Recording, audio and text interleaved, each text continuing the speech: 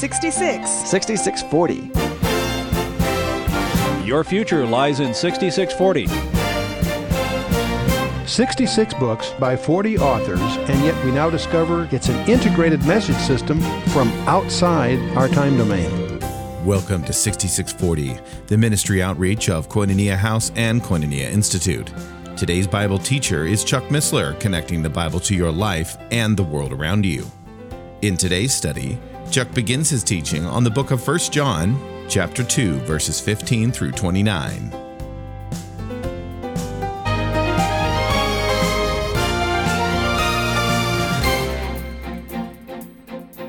Okay, 1 John. John's gospel, of course, speaks of our past, our salvation, and all of that. John's letters, his epistles, speaks of our present, our current sanctification. And his capstone work, the book of Revelation, of course, is our future. So you can look at the gospel as past, letters as present, gospel as future. He wrote 5 books of the New Testament. Very interesting guy. Son of thunder, Jesus called him. And as I pointed out, that 1 John, as we call it, has been called the Sanctum Sanctorum of the New Testament, the Holy of Holies, in a sense. And it takes the child of God, which I trust you are, into the fellowship of the Father's home. Paul's epistles and all the other epistles are really church epistles. But this is like a family document. And it may prove to be more important to the individual believer than all the church epistles put together. That's a view of some of the commentators. See, life is real. It's a battleground. It's not a playground. And John is going to take us into the realities of that. And if a person is wrong about Jesus Christ, he's wrong about God. If he's wrong about God, he's wrong about everything else. So this is heavy stuff we're doing here. Now, we're going to discover in this epistle there are 7 contrasts. Light with darkness in chapter 1. We talked about that last time, previously. The Father in the world is our subject tonight, among other things. Christ and the Antichrist will be touched on tonight and talked in several times. Good works versus evil works. The Holy Spirit versus error. Love versus pious pretense. And the God-born versus others are going to be contrasts throughout this epistle. There are going to be 7 tests in the epistle. Test of profession, of desire, of doctrine, of conduct, of discernment, of motive, and new birth. You notice the heptadics here, 7, 7, 7. We always see that in the book of Revelation, John's 7s. We don't notice it unless you look for it all through his gospel. But we're going to see it quite conspicuously here in his letters too, intrinsic. I think it's the fingerprint of the Holy Spirit. There are 7 traits of being born again. There are 7 reasons why this epistle was written. There are 7 tests of Christian genuineness. There are 7 tests of honesty and reality. They're not 7, there are 6 liars, I think, okay? And we're going to, the 7 traits we'll encounter the 7 of the 7 reasons, and also one of the liars we'll encounter in this session. There are 6 liars, by the way, and I won't go through all of these, but the one we're going to encounter is number 4. Who is a liar but he that denieth that Jesus is the Christ? He is Antichrist that denieth the Father and the Son. We'll get that in verse 22 in tonight's lesson. And there's a couple of others we'll encounter in subsequent lessons. But we're going to deal with spiritual fundamentals here. All-inclusive commandments that we believe on Jesus Christ and that we love one another. Is anyone here that's new news? Okay, good. A profession of love for others and the Father sanctifying the Son, the love's last word, perfect love casteth out fear. These are all topics that are going to be underscored as we go forward here.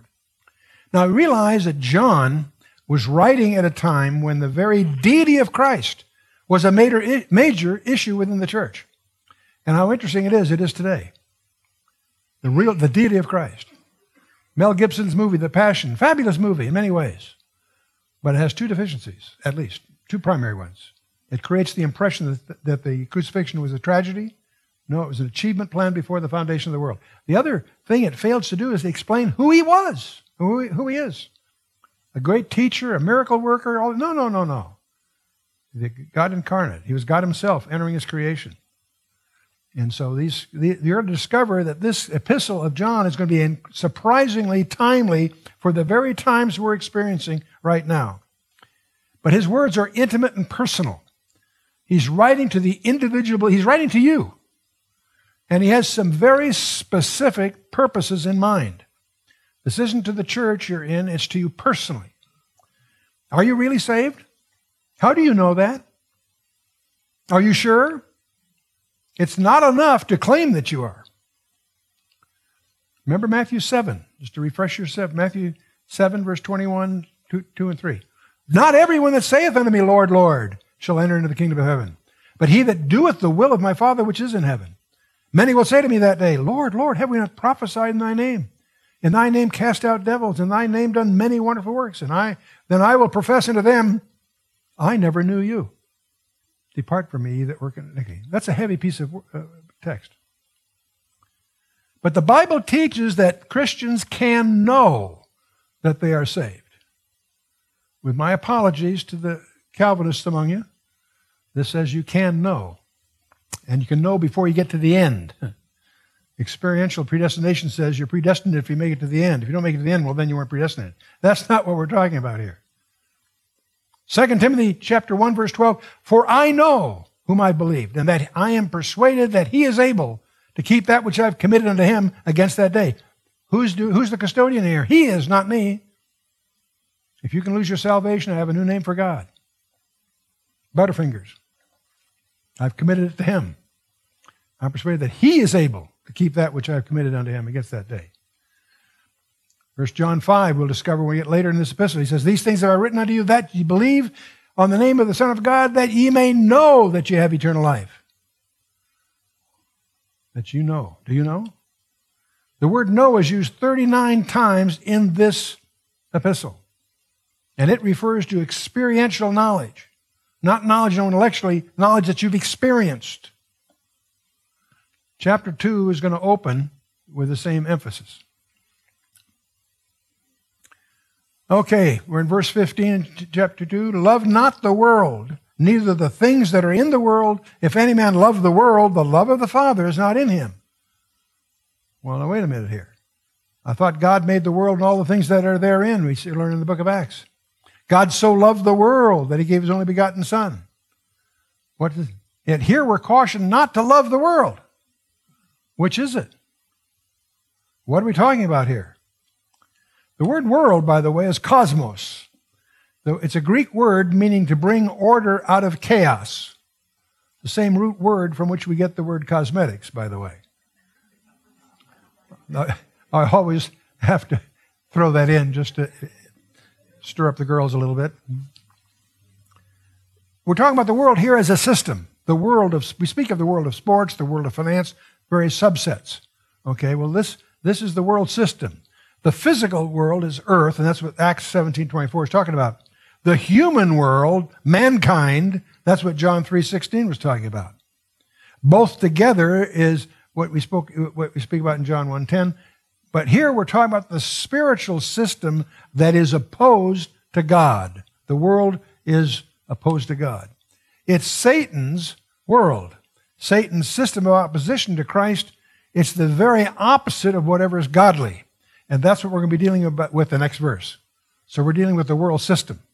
Okay. We know that the whole world lies under the control of the evil one. I happen to take that quote from the ISV, but that's pretty straightforward. The whole world lies in control. Satan is the prince of what? He's the prince of the power of the air. So are you surprised when the air puts people into office that you find shocking? Satan is the prince of the power of the air. He's the prince of this world. And he offered it to Christ during the temptations in Luke 4 and Matthew 4. And Christ said, thanks, but no thanks. Because his condition was, I'll give them all to you. That meant they were his to give, if you but worship me. And of course, Christ is going to get it another way.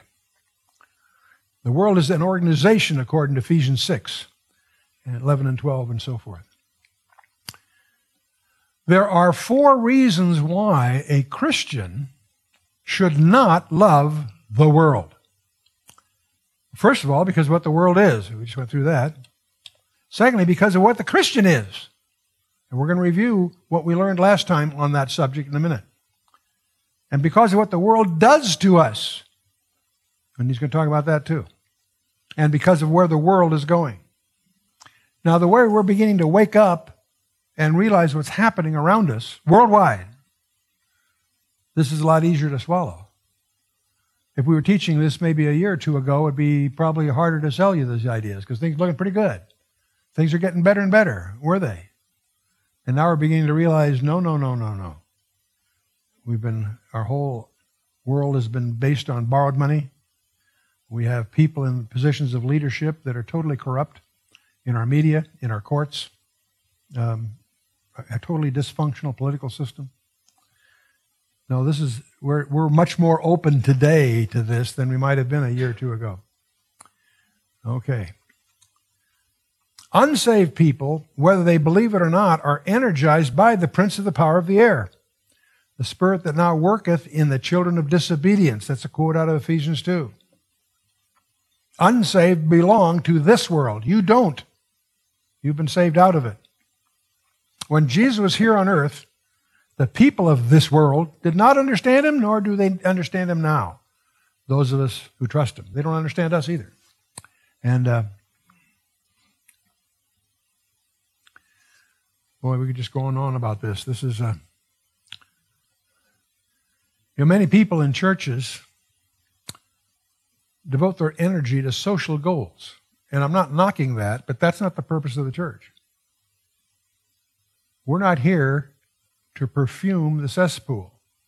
We're here to get people out of it. A Christian is a member, this is great. A Christian is a member of the human world.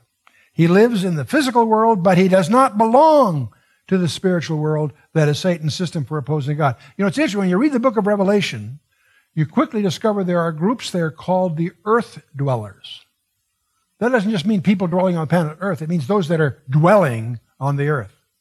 And they're the ones that give presents. The only rejoicing among the earth dwellers is when the two witnesses get killed. And they send gifts to each other. They're so thrilled for a while, for about 3 days. And then they get a big surprise. But we're not earth dwellers. I love the way Donald Gray Barnhouse describes our predicament.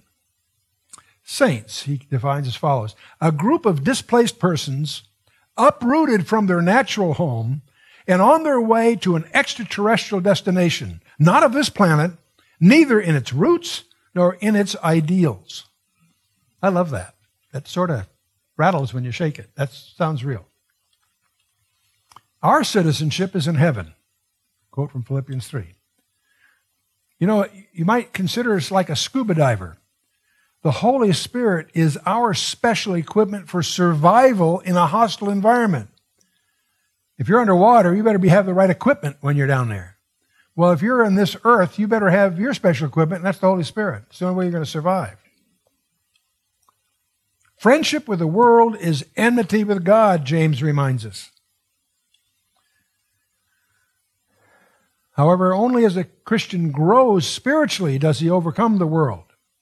Not all Christians are overcomers. That's why there's so much pleading going on throughout the Bible, but especially the 7 letters, 7 churches, to become an overcomer. That's an option you have, but it takes commitment. Last time we talked a little bit about the 4 forms of address that occur in the first half of this book: little children, and I like the born ones. The Scots use that in their English, the barren ones. I like that. And fathers, young men, and little children. The word little children was not the same one as the first time. I'll come back to that. All Christians have been born into God's family through faith in Christ and are born ones. You can't join this family. You're born into it. And those verses, and fathers, pater, he uses that term for mature believers that have an intimate knowledge, personal knowledge of God. They know the dangers of the world. The young men, the niskos, are adolescents in a sense. Here, they're conquerors who have overcome the evil one. How? Through the Word of God. And they're not yet fully mature, but they're on their way, is the idea there. And then John uses little children in a little different sense here, different Greek word, carries the idea of immature, growing but still immature, still under the authority of teachers and tutors. all the barren ones, but some have grown out of infancy into manhood and into adulthood. That's how he uses these terms at 4 different levels. It's the growing, mature Christian to whom the world does not appeal. The things of the world are but toys. Remember what Paul says in 1 Corinthians 13, when I became a man, I put away childish things. Worldliness is more of an attitude than an activity. It's a matter of the heart. It's not what you're doing, it's where your heart is. And to the extent that a Christian loves the world system and the things in it, he does not love the Father. That's the painful thing that John is driving at here. Getting down to that's verse 15. We're doing pretty good. We've got another verse to go here. For all that is in the world, the lust of the flesh, the lust of the eyes, the pride of life, is not of the Father, but is of the world, in the negative sense. The world system has 3 devices to trap Christians: the lust or desire of the flesh, lust of the eyes, the pride of life. And that's the way it was in Eden. That's what Genesis 3 was all about.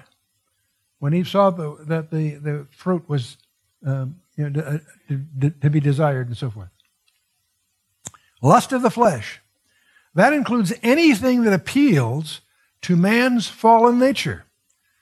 It refers to the basic nature of unregenerate man that makes him blind to spiritual truth.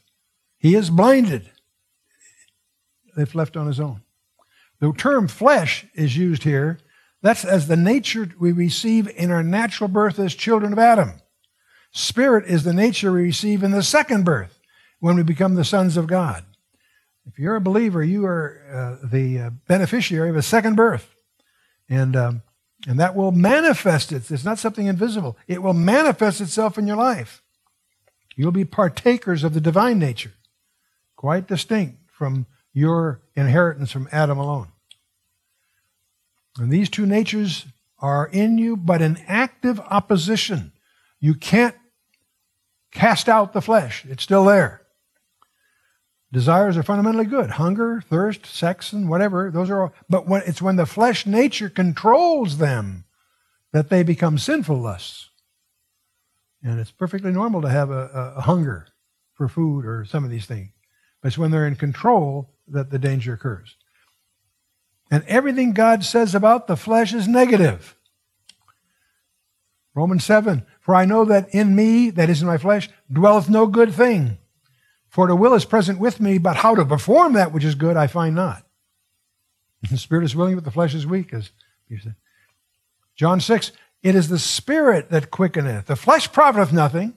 The words that I speak unto you, they are the spirit, and they are life, John tells us there in his gospel.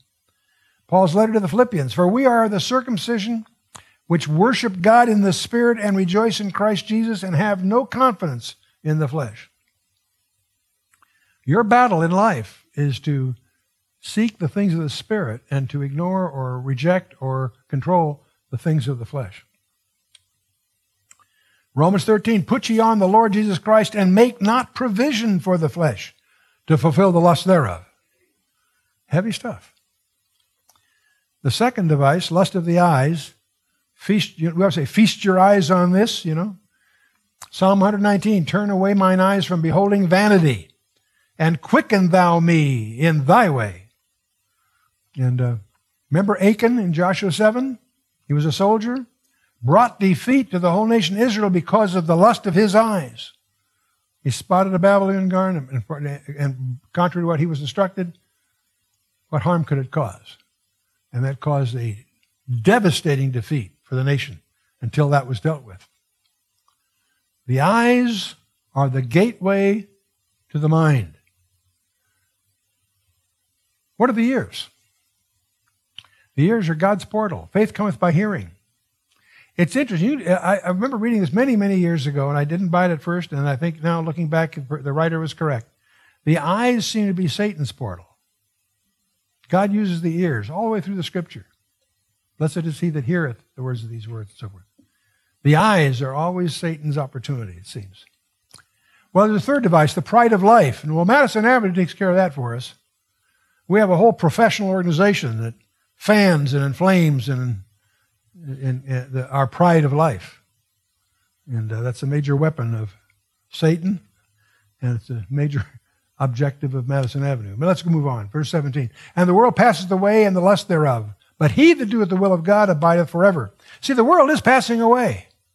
Boy, do you realize that as you go through life. You realize that things are pretty ephemeral. Nothing is permanent. So what do? Be loosely attached.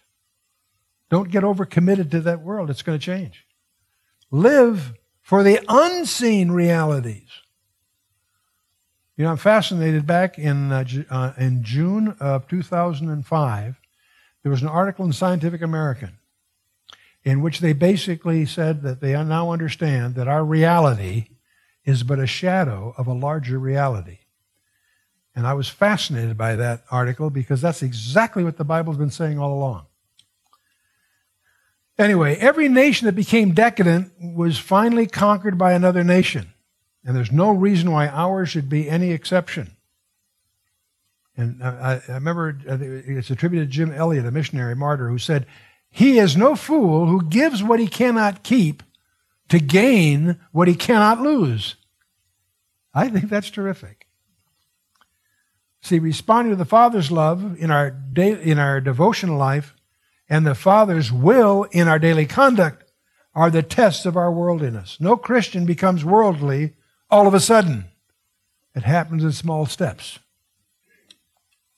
First comes friendship with the world. James warns us about that. The world and the Christian are enemies. Next, the Christian becomes spotted by the world. Friendship leads to love, and as a result, the Christian becomes conformed to the world. And being conformed can also lead to being condemned with the world. In extreme cases, Christians have even lost their lives. Not their salvation, but their lives. Lot is a good example. These downward steps I'm going to highlight here are illustrated in the life of Lot in Genesis 13 all the way through to 19. First, Lot looked toward Sodom, and then he pitched his tent toward Sodom in the well-watered plains of the Jordan. It looked good to him. I'm going to go this way. Sounds great. Abraham said, "You choose. We've got to divide up. You get your pick." "Well, I'll go this way." It looked pretty good. Then he moved. He first looked at Sodom, then he moved to Sodom.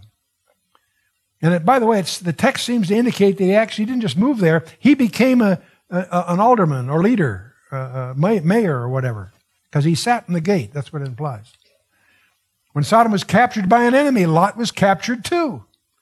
He was a believer, but he had to suffer with the unbelieving sinners of the wicked. He was there, so he got caught up when they were conquered in the battle of Genesis 14. When God destroyed Sodom, everything Lot lived up went up in smoke. He himself was saved, but so is by fire, and he lost his eternal reward. The will of God. God wants us to understand his will. Ephesians 5:17. "Wherefore be ye not unwise, but understanding what the will of the Lord is." Wow, how do you do that? That's probably our biggest ambition, isn't it? To understand God's will in our lives. A benefit of salvation is knowing God's will. Let's claim it. God wants us to be filled with the knowledge of his will. Colossians 1:9. "For this cause we also, since the day we heard it, do not cease to pray for you, and to desire that ye might be filled with the knowledge of his will, all wisdom and spiritual understanding." See, the key issue we should face is not whether a certain thing is wrong, good, or bad, or rather, is it the will of God for me? You talk about smoking or dancing, all these controversies. Those aren't the issues of the heart. What's the will of God for you? How does one discover the will of God? That's a good question. The process begins with surrender. That's the way you find out. You surrender. Romans 12, first two verses. "I beseech you, therefore, brethren, by the mercies of God, that ye present your bodies as a living sacrifice, holy, acceptable unto God, which is your reasonable service. And be not conformed to this world, but be ye transformed by the renewing of your mind, that ye may prove what is that good and acceptable and perfect will of God." Wow. The Father shares his secrets with those who obey him. Are you obeying God? John 7:17, Jesus says, "If any man will do his will, he shall know of the doctrine, whether it be of God or whether I speak of myself." So the Christian is in the world physically, but not of the world spiritually. Christ has sent us into the world to bear witness of Him, and like a scuba diver, we must live in an alien environment, and if we're not careful, that environment can drown us. The world gets into a Christian through his heart. Love not the world. That's your fatal stewardship. Are we going to build on sand or a rock is the question. You hear people say, it makes no difference what you believe, just as long as you are sincere. That's utter nonsense. And yet it's so widely presumed by people. It's a common rationale in today's world. Is sincerity the magic ingredient that makes something true? I don't think so. If you drink poison sincerely, will it make a medical difference? I don't think so. And that's what people are doing today. Faith in a lie will always have serious consequences. John's warned the church family, the barren ones, about a conflict between light and darkness. That was in chapter 1. Then he warned us about love and hatred in the first half of chapter 2. Now he's warning us about the conflict between truth and error. You've been listening to 6640, the ministry outreach of Koinonia House and Koinonia Institute. Today's Bible teacher was Chuck Missler, teaching through the books of 1, 2, 3 John. Download the new K-House TV app to access an ever-growing collection of free resources. Visit the Apple or Android App Store or search K-House TV on your Roku or Fire TV streaming device.